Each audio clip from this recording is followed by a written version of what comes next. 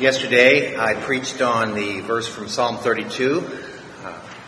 Blessed is the one who knows his sin are forgiven, and I thought it would be, sins are forgiven. I thought it'd be interesting to preach on a verse that seems to say just the exact opposite, and this comes from Psalm 119:1. Happy are those whose way is blameless. It's always a happy moment in life when you know that you are blameless. And it's a most unhappy moment when you learn that you are blameworthy. I know this as a journalist in one small way, because the slightest spelling error can be the cause of panic or depression. When I was editor of Christian History before I joined Christianity Today, in one issue we published a map of the Mediterranean region to show where important 3rd and 4th century theologians called home. So on this map were two cities named Caesarea. There's the Caesarea in Asia Minor, home to Basil the Great, and there is Caesarea in Palestine, home to the church historian Eusebius. And both are correctly spelled C-A-E-S-A-R-E-A. Now, I've never liked the word Caesar or Caesarea because it seems to me that it should be spelled like any normal word that has a long E sound, C-E-A-S-A-R. But no, some clever ancient fellow decided it should be C-A-E-S-A-R. Well, when the issue was printed in which the map appeared, I saw immediately that on one place on the map, Caesarea was spelled correctly, and on another place on the map, a mere 2 inches away, it was spelled incorrectly. Now, when this sort of thing happens in an editorial office, the heart of everyone freezes, anyone who had anything to do with the file. And the first thing we think is, was this my fault? And the next thing we do is to try to rationalize why it isn't my fault. So the point editor will think the editor should have caught this, the editor will think the copy editor should have caught this, and so on and so forth. And when we discover that the source of the mistake lies elsewhere, we breathe a sigh of relief because, as the Bible says, happy is the editor who is blameless. Now, in this case, there was no way for me to be happy because it turned out to be my fault. How unhappy is the editor whose way is blameworthy. Now, in the larger scheme of things, this is a small thing to be unhappy about, and yet when it comes to matters of blame, they are often very small, and yet in our hearts and minds they become very big. And that's because there's something deep within us that knows happy are those whose way is blameless, and the converse, how unhappy are those who are blameworthy. This tension is often seen in marriage. So you come back from the grocery store having forgotten to buy milk. Your spouse looks in the grocery bag and says, "Honey, you forgot the milk." Insert long, guilty pause, swearing under one's breath. "Well, you were supposed to email me to remind me. Remember, I told you to do that. Otherwise, I'd forget. You didn't remind me." "I'm not your secretary. I told you before you left this morning. I can't believe you can't remember a simple thing like this, that I have to write everything to you in an email. But you said you would remind me. So as soon as you said that, I put it out of my mind. It's not my fault you have a bad memory." "Well, what's the point of being married if we don't both pull our weight?" "What do you mean? Who is watching the children while you're off playing golf and going to work?" And on it goes. Thrust and parry, attack and defend, assault and retreat, all over a gallon of milk, as if peace in the Middle East would break out if we could just figure out who was responsible for forgetting that gallon of milk. That's because we know that it's not about milk. It's not about correct spelling or anything else. We know instinctively that our happiness is on the line. Happy are those whose way is blameless. So we'll do anything. We'll even try to put the blame on someone we truly love. We'll even try to put the blame on someone we vowed in front of God and everyone that we'll honor and cherish, so that we can say, "Well, I'm blameless." Now, of course, it's not always silly stuff. Most of us live with a dark memory about something that we did that had terrible consequences. A youthful indiscretion we don't care to talk about. A momentary lack of apparent parental attention that brought injury to a child. A decision to buy a home we couldn't afford. And the consequences of the bad decision just roll over you and over you for years, if not decades. Some decisions for which we are to blame have a lifetime of consequences. And we beat ourselves. What was I thinking? How could I have been so stupid? Will we ever recover from this? And in front of others, we smile and laugh because we like to pretend we're moving on like our culture insists that we do. But whenever that memory of that mistake comes to mind, the pang of sadness shoots through us again, and we know the converse of our text. How unhappy are those who know they are to blame. Christian theology says this yearning for blamelessness goes very deep. At its root, it's a desire to be blameless before God, of course, a holy God.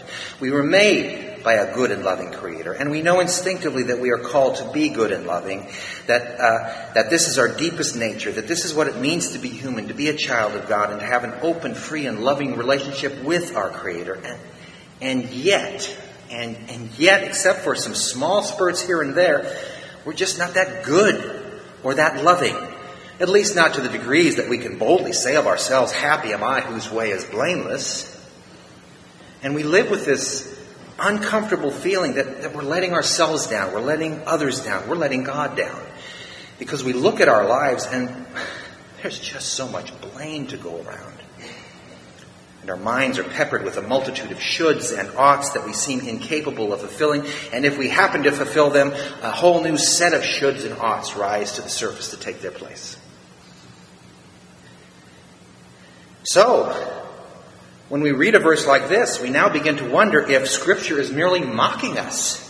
Happy are those whose way is blameless. Well, yeah, but then who can be happy?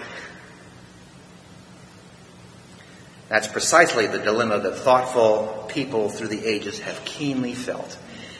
The philosopher Augustine, in his Confessions, which he wrote in midlife, recalled an incident in his youth that apparently troubled him for years. Something that he was wise enough to see, for all its triviality, reveals something deeply truthful about the human situation.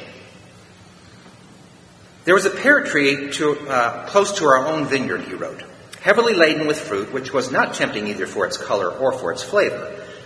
Late one night, having prolonged our games in the streets until then, as was our bad habit, a group of young scoundrels, and I among them, went to shake and rob this tree. We carried off a huge load of pears, not to eat ourselves, but to dump out to the hogs. Doing this pleased us all the more because it was forbidden. Such was my heart, O God. Such was my heart. The Apostle Paul, collecting a number of Old Testament texts, put it this way in language that is frankly stark and shocking. None is righteous, no, not one. No one understands, no one seeks for God. All have turned aside. Together they have become worthless. No one does good, not even one. Now, I don't think he means that literally, for even the worst of human beings do some good. I think what he's saying is that so much blame remains after the good we've done, it's as if we haven't done any good in the first place.